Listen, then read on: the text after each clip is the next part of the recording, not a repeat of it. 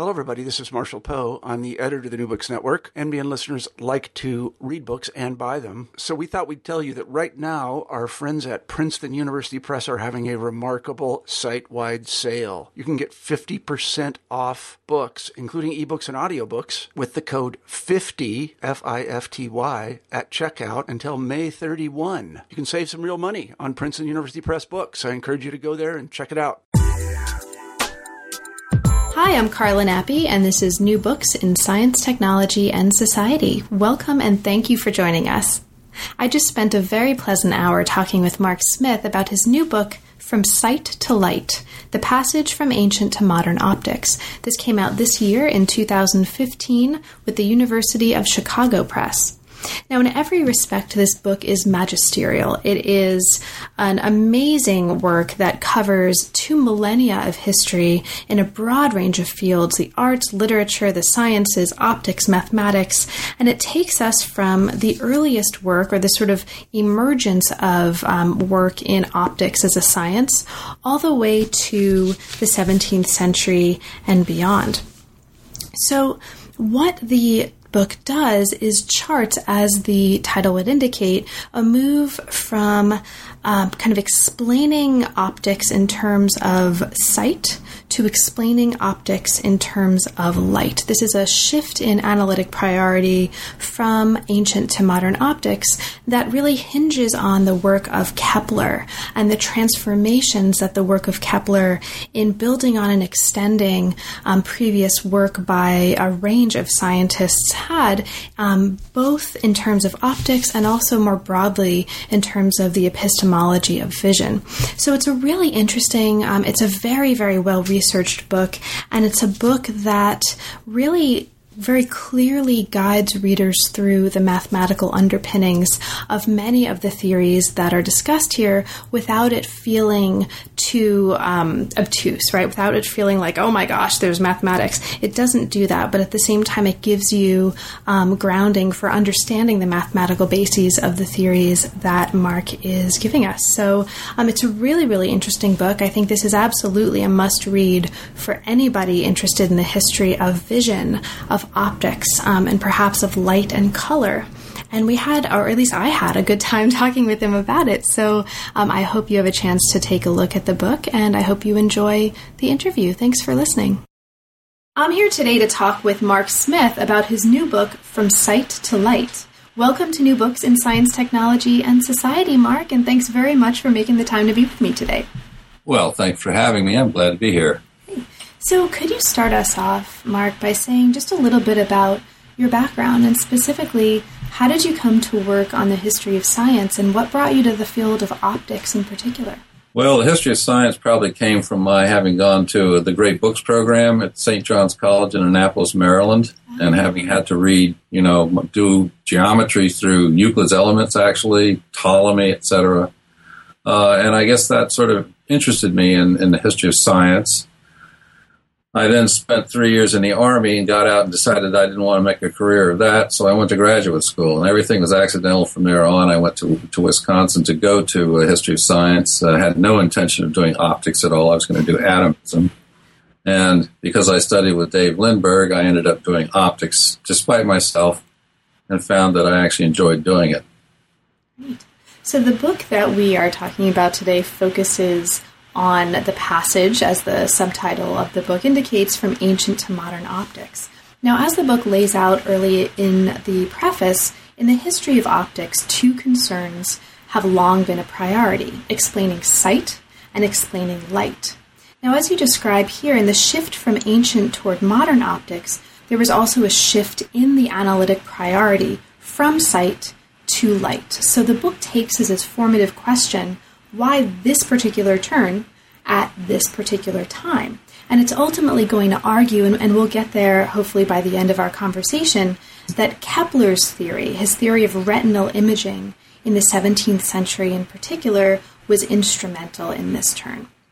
So, how did you come to decide to work on this particular topic? What brought you to a decision to make a book-length object about this particular topic?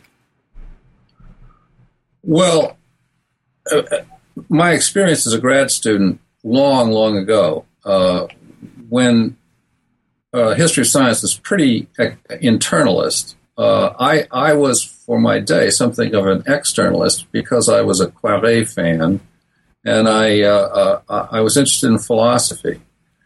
And it became clear to me, anyway, as I was working on optics, particularly with Vitalo, who was a Latin sort of disciple of Ibn al-Haytham or al-Hasan, it became clear to me that there were lots of epistemological issues involved here, and that really it looked to me as though optics, as it was understood then, was really a kind of a way station towards understanding how it is that we get to know stuff by seeing it.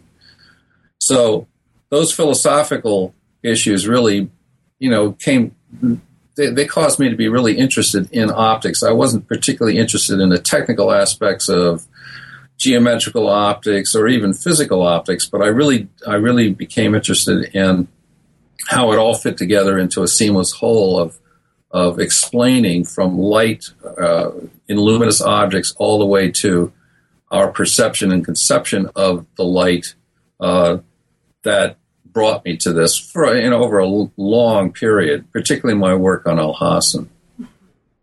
Now, you begin the introduction by situating your work with respect to David Lindbergh's work in Theories of Vision from Al-Kindi to Kepler. This is a book that came out in 1976 and was reissued in 1981.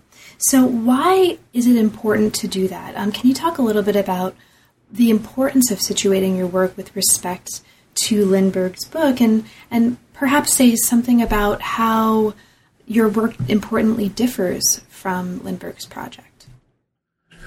Sure. I mean, Lindbergh's book has been canonical for, since its publication, and rightly so. He was an exceptionally, well, yes, he was. He just died recently, unfortunately. He was an exceptionally meticulous scholar, had really good insights, could take really complicated things and make them fairly simple.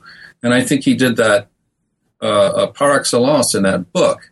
And it's not a book simply to dismiss as, well, it's obsolete because it's 40 years out of date or whatever. So I really felt that I owed a serious debt to it because he provided something like what I call the backbone of what I was doing.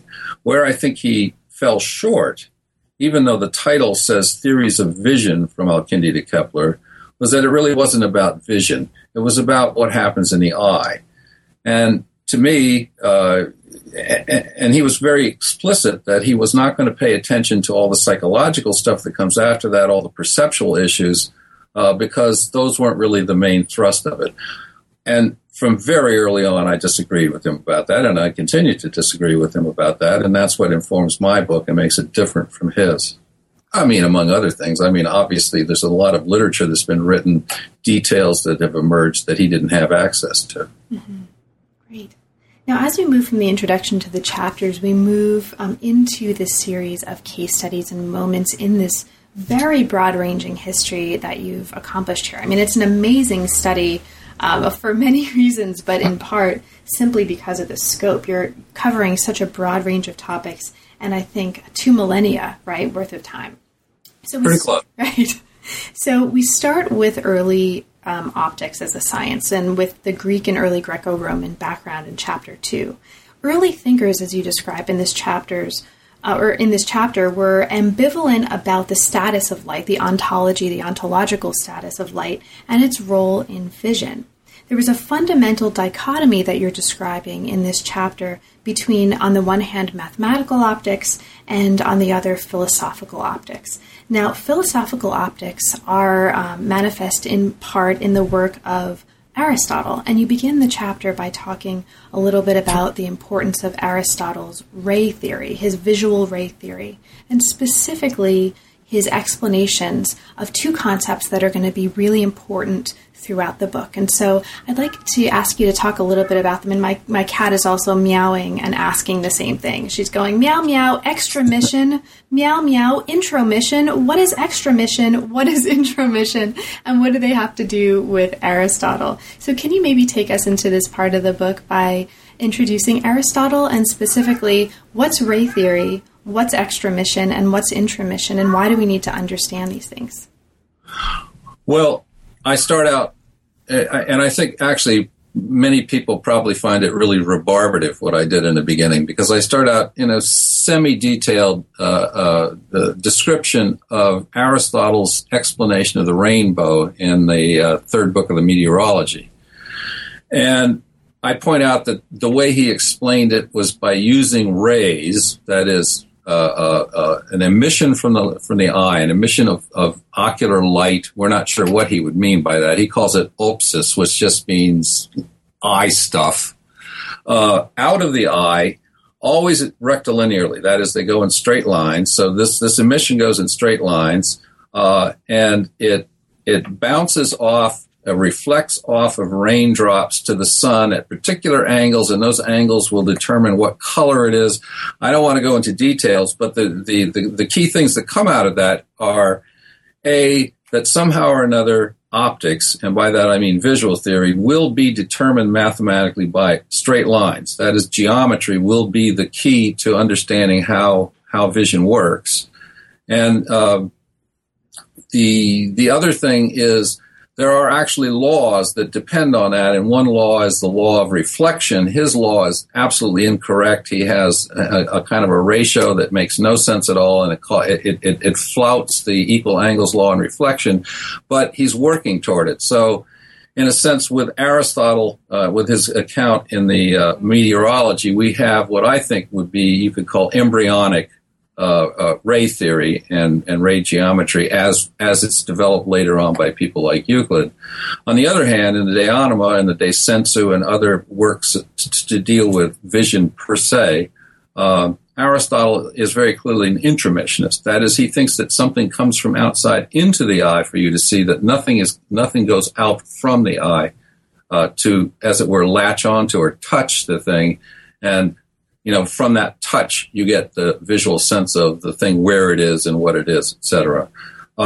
And his theory, because it's intromissionist, I think brings in an immense amount of psychology. It's an extremely rich and sophisticated sort of analysis that starts with the object's color, and light is a little odd as a catalytic agent. It renders transparent media actually transparent and allows then the color to pass to the eye.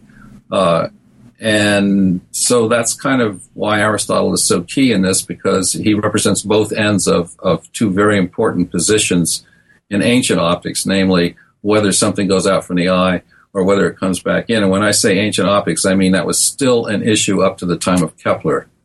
Great. Now, the chapter explains this and has some really wonderful accounting of the theories of color and color perception specifically as well. So I just want to mark that for listeners who might be particularly interested in histories and theories of color. The chapter then also goes on to explain in detail a case study from the other sort of end of optics. So if Aristotle and also Plato represent philosophical optics, we also have a really wonderful account here of Euclid, who represents mathematical optics. And you talk about the ray theory of Euclid. You talk about the importance of his use of mirrors as well. So I'll just mark that, because we're going to come back to the importance of mirrors, which wind up coming up again and again and in some really, really interesting ways as we get further into the story. So as we move from, and we're going to do this at a rapid clip, right? There's a whole lot more we could talk about, but let's move to Ptolemy. Now, as we move from this early stage, we move into a chapter that takes us into Ptolemy's account of visual perception. Now, in terms of his notion of vision, you explain his notion of visual radiation. So there's radiation emitted from a point in the eye that forms a visual cone. And this becomes important insofar as you're taking us into Ptolemy's accounts of reflection and refraction. So can you maybe give us kind of a brief snapshot, if possible, of these theories of reflection and refraction? For the total neophyte, what is important about Ptolemy's theories about these two issues, and what differentiates them? Well, the main differentiation, let me go with this again. Let me try with reflection. Sure. So if the eye sends stuff out in straight lines, let's just take one ray. And if the eye sends a ray out to a reflecting surface, and if let's make it a plane surface because that's the easiest to understand. So we have a plane mirror. We're all used to those. I'm looking at one right in front of me, my blank screen right now. That ray will reflect off the surface at equal angles.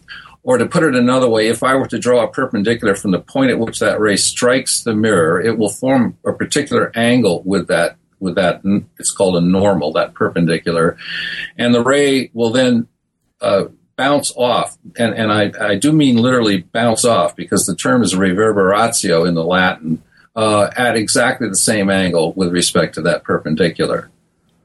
Refraction differs from that only insofar as instead of bouncing off the mirror, in other words, instead of being entirely and completely resisted by the surface, the ray is allowed to pass into and through the medium that surface is the interface of.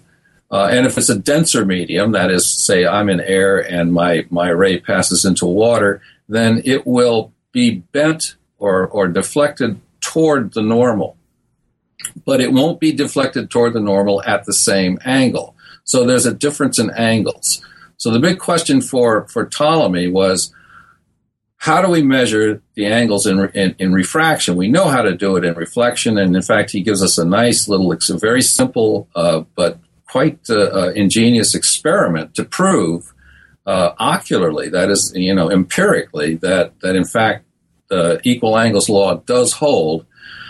The issue with refraction was that he had to measure or try to measure how those angles, how they correlate. Mm-hmm. So, there are a number of ways a number of possibilities you could have, and I'm not going to go into details about what I think he thought his possibilities were. I think he was drawing on his experience as an astronomer, and so he had an apparatus, a fairly simple apparatus, where, for example, I would stand in air, I would look down at a particular angle and then into water, and I would then measure the angle where the object appeared to be the straight line with what I'm looking at, and I would place that object under the water, and I would find out that it was actually not where I thought it was, but a little bit below it. That is to say that the light had refracted towards the normal, and if I have a graduated disk, which he used, in fact, divided into degrees, I could actually measure what the difference in those two angles was. And he gave us tabulations for air to water, air to glass, and water to glass. Mm-hmm. Now, you talk in this chapter, I think really interestingly, about a theme that, again, will come up later on, but it takes on particular resonance here. And this is the importance of illusions, visual illusions. And there's some really interesting material here that gets into Ptolemy's interest in visual illusions and in sort of thinking about visual perception as misperception. So I won't ask you to talk too much about that now, but I just want to kind of mark that for listeners. It's a particularly interesting part, I think, of the chapter, and we'll come back to that issue. So as we move from Ptolemy to the next chapter, it becomes really obvious here, at least to the reader, that we needed to understand, for various reasons, Ptolemy's account in order to understand the importance of what changes as we move from Ptolemy afterward. Optics after Ptolemy manifest, as you put it here, a kind of shift in focus. There's a shift in focus from Ptolemy to later stuff toward what you call the physics and psychology of visual perception. Now, when we move into this issue in this chapter, you move us into a discussion and a description of Plotinus's theory of visual perception. Now, this becomes super interesting for many reasons, but in part because he's really interested, Plotinus is, in the human soul. And you have this wonderful account here of the ways that theories of the human soul are related to ideas of perception and cognition. So could you talk a little bit about that, the importance of the soul to vision and perception in this part of the book? Yeah, I don't want to get too deeply into the metaphysics and cosmology of Plotinus, but for Plotinus, the ultimate manifestation of reality to us, and the ultimate manifestation of reality, the creative principle of the world, is nous or intellect. and that's soul, that lives in soul. And the entire world is ensouled in one way or another, and that's the organizing principle for all things in the world and all of the collections of things in the world. And we are special in that we have a particular sort of connection to that super intellect through our souls, but we're also immured by our bodies into the lesser world. So we're of a twofold nature. And perception, on the one hand, is a lower form of activity, if you will, than, say, intellection, knowing. And yet, somehow or another, it has some connection to knowing and the goodness, the perfection of knowing, insofar as it's driven from above. So all perception comes through and from us, not from things into us.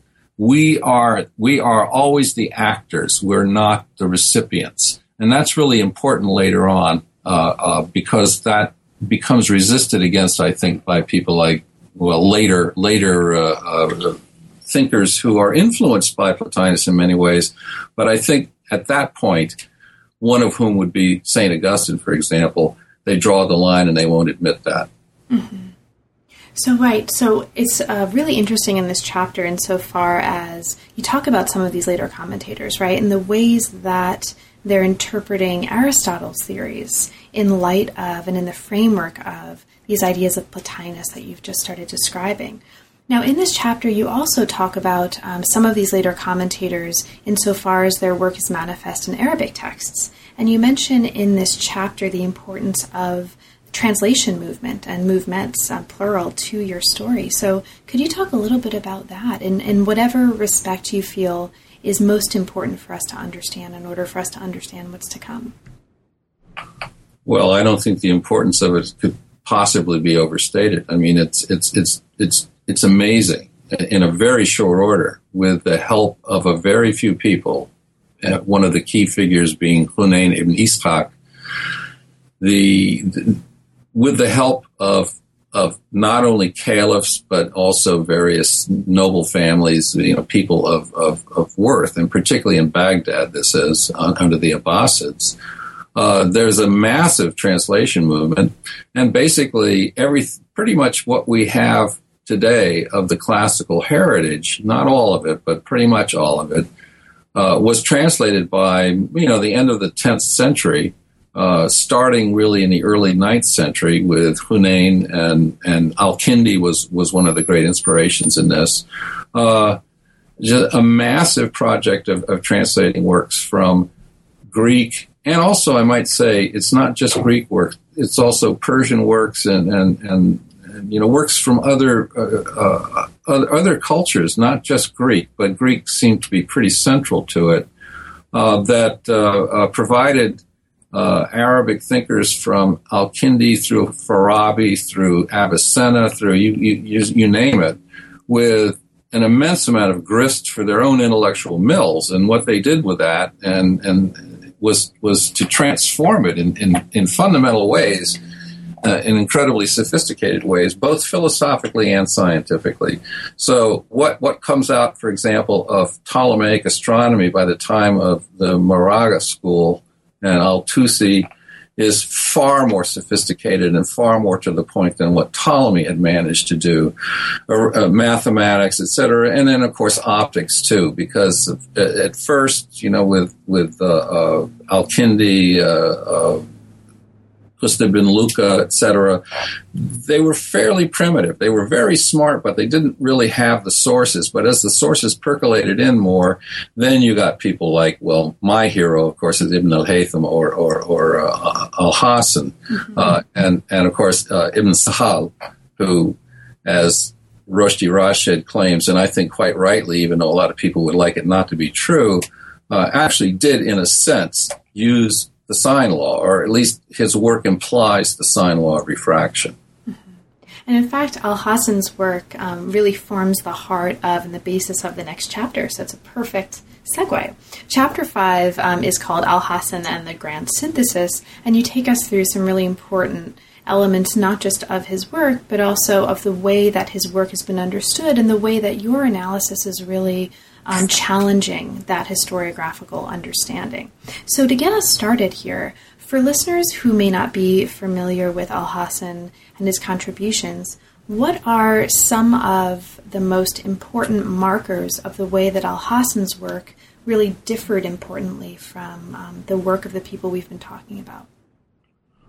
Well, of course, the key, and the key to the difference between him and, say, Al-Kindi or Hunayn ibn Ishaq or Euclid or whatever, is that he denied any kind of visual emission, that is, extramission, that anything goes out of the eye. He argued that it was all light or luminous color coming into the eye, and his argument in favor of it, people say that he proved that this was the case, and that's just not true. He didn't prove it, but what he did was made a very simple and rather compelling argument. If you assume that something is sent out from the eye to touch the object, to grab it, or to palpate it visually, to get a sense of what it is visually, then it has to bring that stuff back. Why bother? Why waste the effort and time to have it send something out when you can just assume that something is sent directly from the object into the eye? I mean, that's basically his argument. And it's a very compelling one because he's a very smart guy. So that's the biggest difference. The problem is that if you look closely at his Kitab al-Manathir, or his De Spectibus, as it was known in Latin, or just Book of Optics, if you look closely, you'll see that it is an extensive and elaborate commentary on and critique of Ptolemy's optics. And that's where I think I differ from virtually everybody, is that basically my argument is that he did not overturn ancient optics, and he did not overturn ancient optics in the form of Ptolemaic optics, which involves the visual cone, as you described it, and radiation out from the eye. Rather than overturn it, he perfected it. And he perfected it by changing the direction of radiation. And that's all that really happened, except for his experiments being more complex, more sophisticated than Ptolemy's, and his analysis being far, far more sophisticated, his mathematical analysis. But when push comes to shove, everything depends on the visual cone. That visual cone is now translated by him, or transformed by him, into a cone of radiation, but it's mathematically exactly the same thing.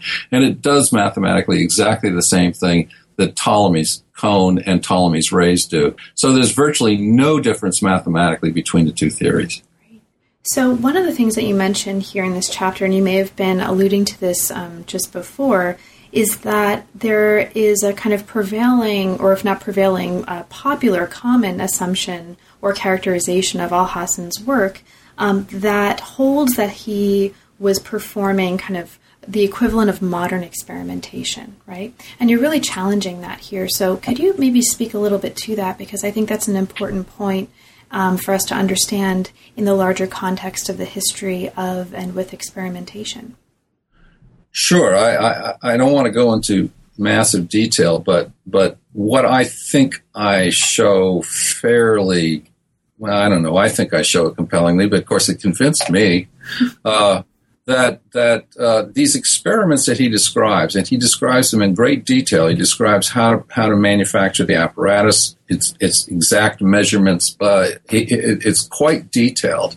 And these are obviously controlled experiments. That my argument in both cases, and I won't describe the apparatuses, my argument is that, in fact, he didn't perform these experiments. He couldn't have performed the experiments because he couldn't have built the apparatus to the standards that of accuracy that were necessary to have validated the kind of experiments that he was doing. It would have been impossible. It would be impossible today to have gotten the accuracy that he demanded. And so my argument is that these are really elaborate thought experiments. They may be based on experiments that he actually did, cruder experiments that he did, but I think they're idealizations. They're not real. Whereas I think modern experimental, norms of accuracy, error, built-in standards of error, et cetera, are key to modern experimentation, and they don't exist in his.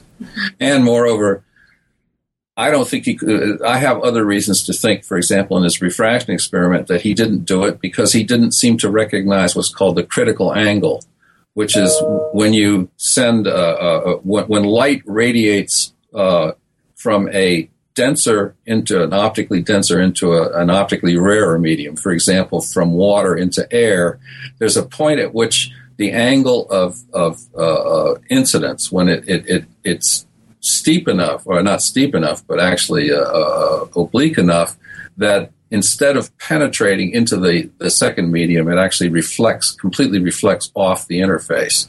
He didn't recognize that. Mm-hmm. Great, thank you. Now, as we move further into the book, we move into a chapter on developments in the medieval Latin West. Now, you start us off here with some background on the translation movement and the evolution of visual theory from around 850 to 1150. The chapter is going to look at the profound effect on the Latin West of newly translated sources in the 12th and 13th centuries. And you're showing here that both Arabic-based and Latin models of vision were ultimately based on, as you put it, the same late antique tradition of Platonized Aristotelian psychology and epistemology. So among other really interesting things that are happening here is that you're showing that some of these newly translated sources are really contributing to a particular model of perception and cognition. And this idea of perception becomes really important. Now, the one section of the chapter looks very closely at a group that you called the perspectivists. So to set us up for what's happening a little bit later, can you introduce what this means? So who are the perspectivists, and why are they important to the story that you're telling at this point in the book? Oh, sure, of course. But let me start by saying that one point I really wanted to stress in that chapter from 850 to 1150 is that all of the intellectual impulses, all of the sources, all of the ideas they're indigenous. They're not, they're indigenous admittedly on the basis of things like the partial translation of Plato's Timaeus, Macrobius, the various encyclopedic treatments. But they're developing it on their own. They do not have Aristotle. They really don't have any Plato. Not that they got any Plato after the first translation movement. They don't have any of the mathematical sources. They have a little Euclid. They have no Apollonius conic sections. They have none of that. That comes in with the translations.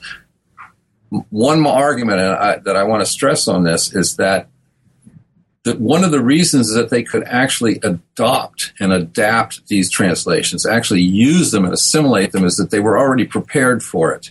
And that's why I talk about, the two traditions springing from the same tradition, so that they were ready. It's not as though when they got these models that I'll talk about in a second, primarily, by the way, from Ibn Sina or Avicenna, that they weren't prepared to understand it because, in a sense, in a very vague way, they already had that model in mind. So what he did was crystallize in many ways, and what a lot of these sources that were translated out of Arabic did was to crystallize sort of vague thinking that was already extant at the time. And that brings me to the perspectivists. When Ibn al-Haytham or al-Hasan's De Aspectivus was translated sometime around 1200, it took a while for it to be assimilated, but it was, we have evidence that there were people who had read it by, say, 1230, maybe 1240, but by 1260, and probably a little bit earlier than that, it was very clearly and carefully read by Roger Bacon. And Roger Bacon used it as a key source, not the only source, but a key source in his Perspectiva, which is chapter 5 of his Opus Maius, in confecting what amounted to the same theory that our friend Ibn al-Haytham had proposed, but with lots and lots of Avicennian overtones to it. So he meshed Avicenna and Ibn al-Haytham together to make a really sophisticated model of seeing, perceiving, and knowing on the basis of mathematics and then the best psychology of the day. So he was one of the first of the so-called perspectivists. They're called that because their term for optics was perspectiva, which shouldn't be confused with perspective as we know it from Alberti in the Renaissance. And Bacon is one. A guy named Vitalo, a Polish thinker, is the second one. He wrote a thing called Perspectiva as well, around 1275. And then finally, John Peckham, who sometime around 1280 wrote a thing called Perspectiva Communis, which became a standard textbook in, as it were, college optics throughout the Middle Ages and well into the Renaissance. So those are the perspectivists. They're basically disciples, if you will, followers of at least Ibn al-Haytham's or al-Hasan's theory.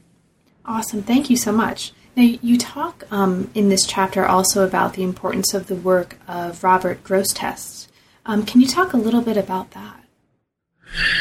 Yes, Robert Grosseteste, some people would call him a perspectivist, the first, really, and some wouldn't. Those who wouldn't would argue that he didn't have the works of al-Hasan, that he had not gotten his hands on it.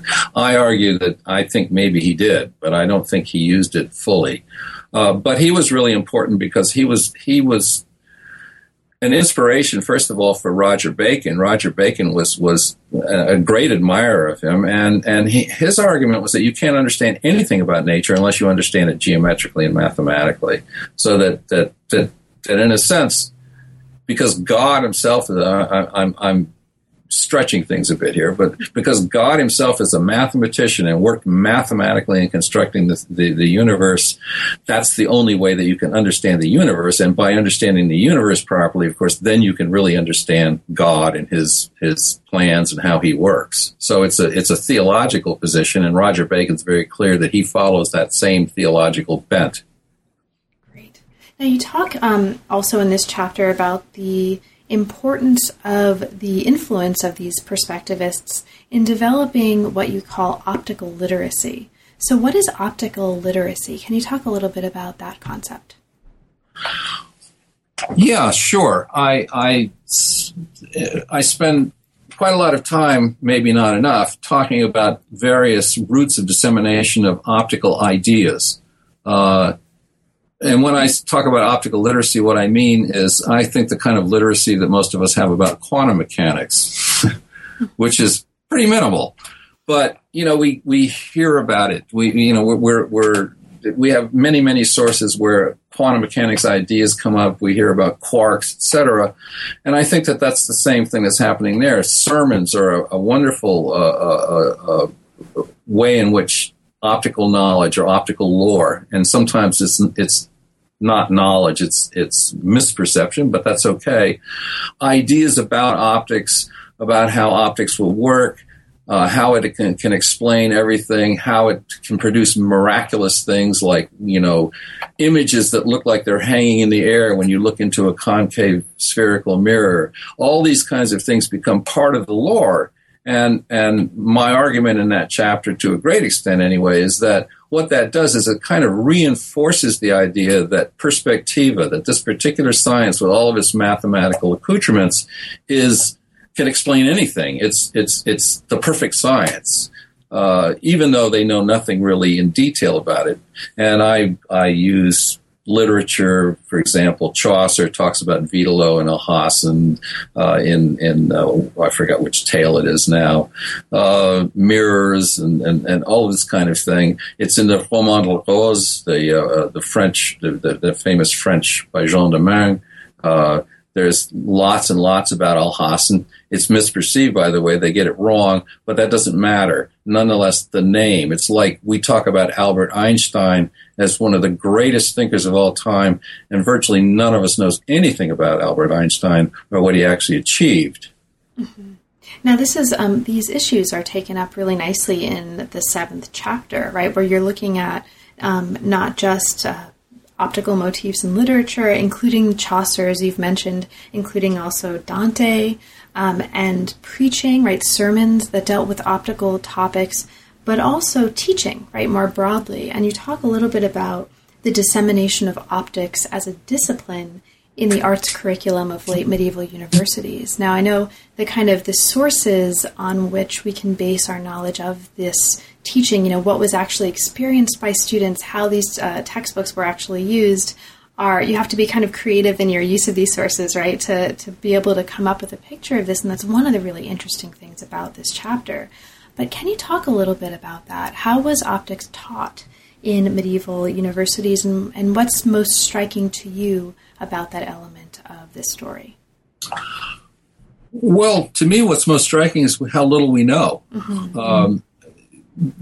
We do have some lectures, and these are late medieval, and they come in the form of what are called quaestiones, or questions. It's a particular way of teaching in which you don't teach the subject as a whole. And usually, when you get into this level of teaching, you're at a very high level. You're way beyond just the rudiments. You've just learned basic optics. So what they do is they'll take certain key issues in optics, and they will examine them as closely as possible in a typically scholastic way. Now, that doesn't tell us how the audience for that particular style of teaching, which is really at a very high level, it's the way that theology, for example, would be taught. It doesn't tell us how the students were introduced to the subject to know enough optics to be able to follow these rather recondite sorts of discussions of very, very particular issues in optics. So we don't really know much, I don't think anyway. I know of no source that can tell us exactly how optics would be taught. And moreover, a second issue that comes up is whether it was taught as a mathematical subject, because we know that it was sometimes included in the statutes in the universities that, for example, instead of Euclid, you could teach Vitallo's Perspectiva, the first book of which is nothing but mathematics. It's not really optics at all. And if you're using optical sources only to teach mathematics, then the question is, well, how much optics do you really learn from it? On the other hand, if you use optical sources to teach mathematics and you're using something like Roger Bacon, which they probably didn't, then you wouldn't learn very much mathematics because he wasn't a particularly good mathematician. Worst, I should say, is John Peckham, and we know he was used fairly extensively and probably at a low level. The mathematics is pretty primitive. I don't mean it's wrong, but it's very simple and simplistic, and the optics, goes right along with it. So it would be a wonderful way to at least learn basic optics, pretty much the way, for example, you could learn the basics of astronomy through Sacrobosco's sphere. Mm-hmm. Great, thank you. Now, the chapter also, and I won't ask you to talk too much about this so that we can move on to Kepler, right? But this chapter also talks about, as you briefly mentioned before, linear perspective, the use of mirrors. It talks about Leonardo, and it ends by speculating as well on, or rather reconsidering, the thesis that was that has received a lot of press by Hockney and Falco on the use of optical aids by 15th century Flemish painters. So there's some really interesting engagement in the end of that chapter on that Hockney thesis as well. So as we move into chapter 8, we move into the chapter that really takes us into the Keplerian turn. Here we have Kepler, and you also give us the technical background, the background that sort of formed the context of this turn that was very much rooted in technological, social, and cultural changes from the mid-15th century to 1600. Now, you talk here about the importance of printing and print technology, but you also talk really, really fascinatingly, I thought, this is one of my favorite parts of the book, about glass technology, development of glass technology, and how that's really shaping optics in this period. So can you talk about that a little bit? And specifically, what were some of the ramifications of widespread availability of lenses, for example, and high-quality mirrors for optical studies at this time? Yeah, sure.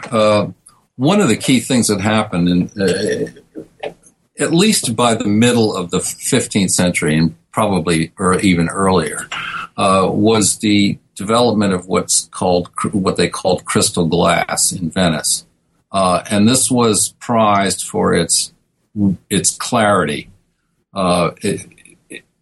Glass up to that point had always been kind of cloudy, not terribly good quality, but because of the various sources, well, for the nitrate, the potash they used in doing the glass, a particular kind, etc., they had a formula for producing really clear glass, and that made a vast difference. For example, in the eyeglass industry, and by this time it really was an industry, the best glasses, and even really with crystal glass, still the best glasses would have been quartz, very, very clear quartz. But those are very expensive to do. They take a lot of grinding. They take a lot of polishing, whereas you could crank out good glass blanks, at a great rate. And they were doing this by the 16th century, certainly in Nuremberg. And then you could, basically grind them down and polish them down to adequate for glasses. And by the middle of the 15th century anyway, they were producing glasses in Florence almost to prescription for example, for presbyopia or farsightedness. They were doing it in 5-year increments of age from 30 to 70. And they had two levels in terms of strength for myopia using concave lenses. So and mirrors, of course, were far better because they learned how to back them more clearly when they had a mercury tin sort of amalgam they used that allowed for good backing, not just for convex but also for concave mirrors. So they had a far better technology, and the results were far better, and that meant that people were exposed to the phenomena. Everybody saw these things, whereas, it was only the few experts who actually managed to see all these optical phenomena, like the appearance of images hanging in the air, or by this time, the fact that concave spherical mirrors will actually project real images onto a screen, or that you can do the same thing with convex lenses. All of these kinds of things start to come to the fore, and they present anomalies because they're not really well explained in the perspectivist theory. It doesn't explain them because it doesn't anticipate them. In fact, these kinds of images, real images, are kind of contrary to everything that the perspectivist theory would lead you to believe could exist. Mm-hmm. Now, this is the context in which Kepler's analysis of retinal imaging is coming into play. And Kepler's ideas here, as you describe them in this chapter, are really challenging this perspectivist paradigm. And you describe the ways in which the perspectivist paradigm had subordinated light theory to sight theory, and Kepler actually did the opposite. So since it's such an important kind of turning point for the book, can you talk about that a little bit? What were some of the most important ways that Kepler, in this context you've been describing, is overturning perspectivist theory, and what are some of the most important things we need to understand about that? Well, simply put, and this is very simply put, Kepler's theory, mathematically, what it allowed for was that all incoming light, when it comes through the cornea and into the pupil, and through the pupil and hits the lens, it's refracted at the lens. Whereas before that point, everybody thought that the light came in and made impressions on the front of the lens, which was activated by visual spirit from the brain, and was sensitized by that to take these impressions visually, so that the first point of real seeing occurs at the front of the lens when it takes on these impressions of luminous color striking it from outside. Kepler said no. What happens is this stuff comes in, it's refracted through the lens, and he showed in detail how the lens would do that, and it's brought to focal points or false focal points, depending on where on the retina. And each one of those things then literally paints, and he uses the term pictura, which means painting. It paints itself on the retina, and what you then get is little daubs of color that are reflections of, they're refractions really, of the actual colors that are out there. So you get a picture, literally a picture, painted on the retina of what's on the outside. The problem with that picture is twofold. One, it's too big to go into the hollow optic nerve, whereas previous theory assumed that after it hit the lens, it would be optically, all of those impressions would be optically sent through the lens, refracted out into the vitreous humor of the eye, and would send a kind of an image right into the hollow optic nerve. By Kepler's time, they were pretty sure the optic nerve wasn't hollow, so that was a problem. And the other thing is the image was way too big to fit into the optic nerve. And then the third problem is that it was upside down. It was inverted. And we don't see things inverted, and that was always a problem that people like, for example, Leonardo da Vinci was very, very clearly, he had lots of problems with that. He had various theories, ways of trying to figure out how the eye worked, and some of them involved the inversion of the image, but then he knew that it had to be reinverted. And our friend Kepler actually says that he was in anguish about that for a long time. He tried everything he could to reinvert the image to make it right side up so that we would see it correctly, and then finally gave up on it. Mm-hmm. Thank you. Now, by the 17th century, and as of the late 17th century, as the final chapter of the book takes us into, the Kepler turn, the Keplerian turn, and its consequences were firmly rooted. So how did that happen, and why did it happen so quickly? Well, that's a really good question, because it seems as though everyone, or a lot of people, were immediately receptive of Kepler's theory. They said, yeah, sure, that makes sense. Now, they had problems with it because they saw the implications I was talking about. If in the old theory, you would have species passing into and through the eye, into the brain, et cetera, and you had all this wonderfully sort of choreographed system for how these images can get from the air into the eye, through the eye into the brain, so that the brain can delectate on them, can make sense of them, can cognize them, can grasp implications from them, et cetera. But with Kepler, he's basically saying, look, this image, I don't know what happens afterwards. But that's not my problem. That's your problem, he says to the natural philosophers. We opticians, all we need to worry about is how to get it to the retina. People said, yeah, I agree. It's very clearly painting a picture on the retina, but then they had to find some way of getting it back into the brain. They were still locked into that idea that images somehow, that we think in images. But over the 17th century, people like Descartes was instrumental in this, just basically poo-pooed the whole idea of images and tried to provide an alternative on just mechanistic principles, that it's just impulses and things like that, and mechanistic interactions, and that will explain everything. Of course, it doesn't, because ultimately, it still doesn't tell you how you see, as you see in a perception way, why red is red. It doesn't matter whether it's angstrom units or some rotational speed, as he had it, of these ether particles that he relied on. And it is rather amazing that it took root so fast, that people were really willing to accept it. Although when I say fast, I'm talking about 60 years or so. The scholastics, the neo-scholastics in that period, still clung desperately to these images or species, etc. Mm-hmm. Now, you talk also in this chapter about the importance of the use and development of telescope and microscopic technology in the 17th century.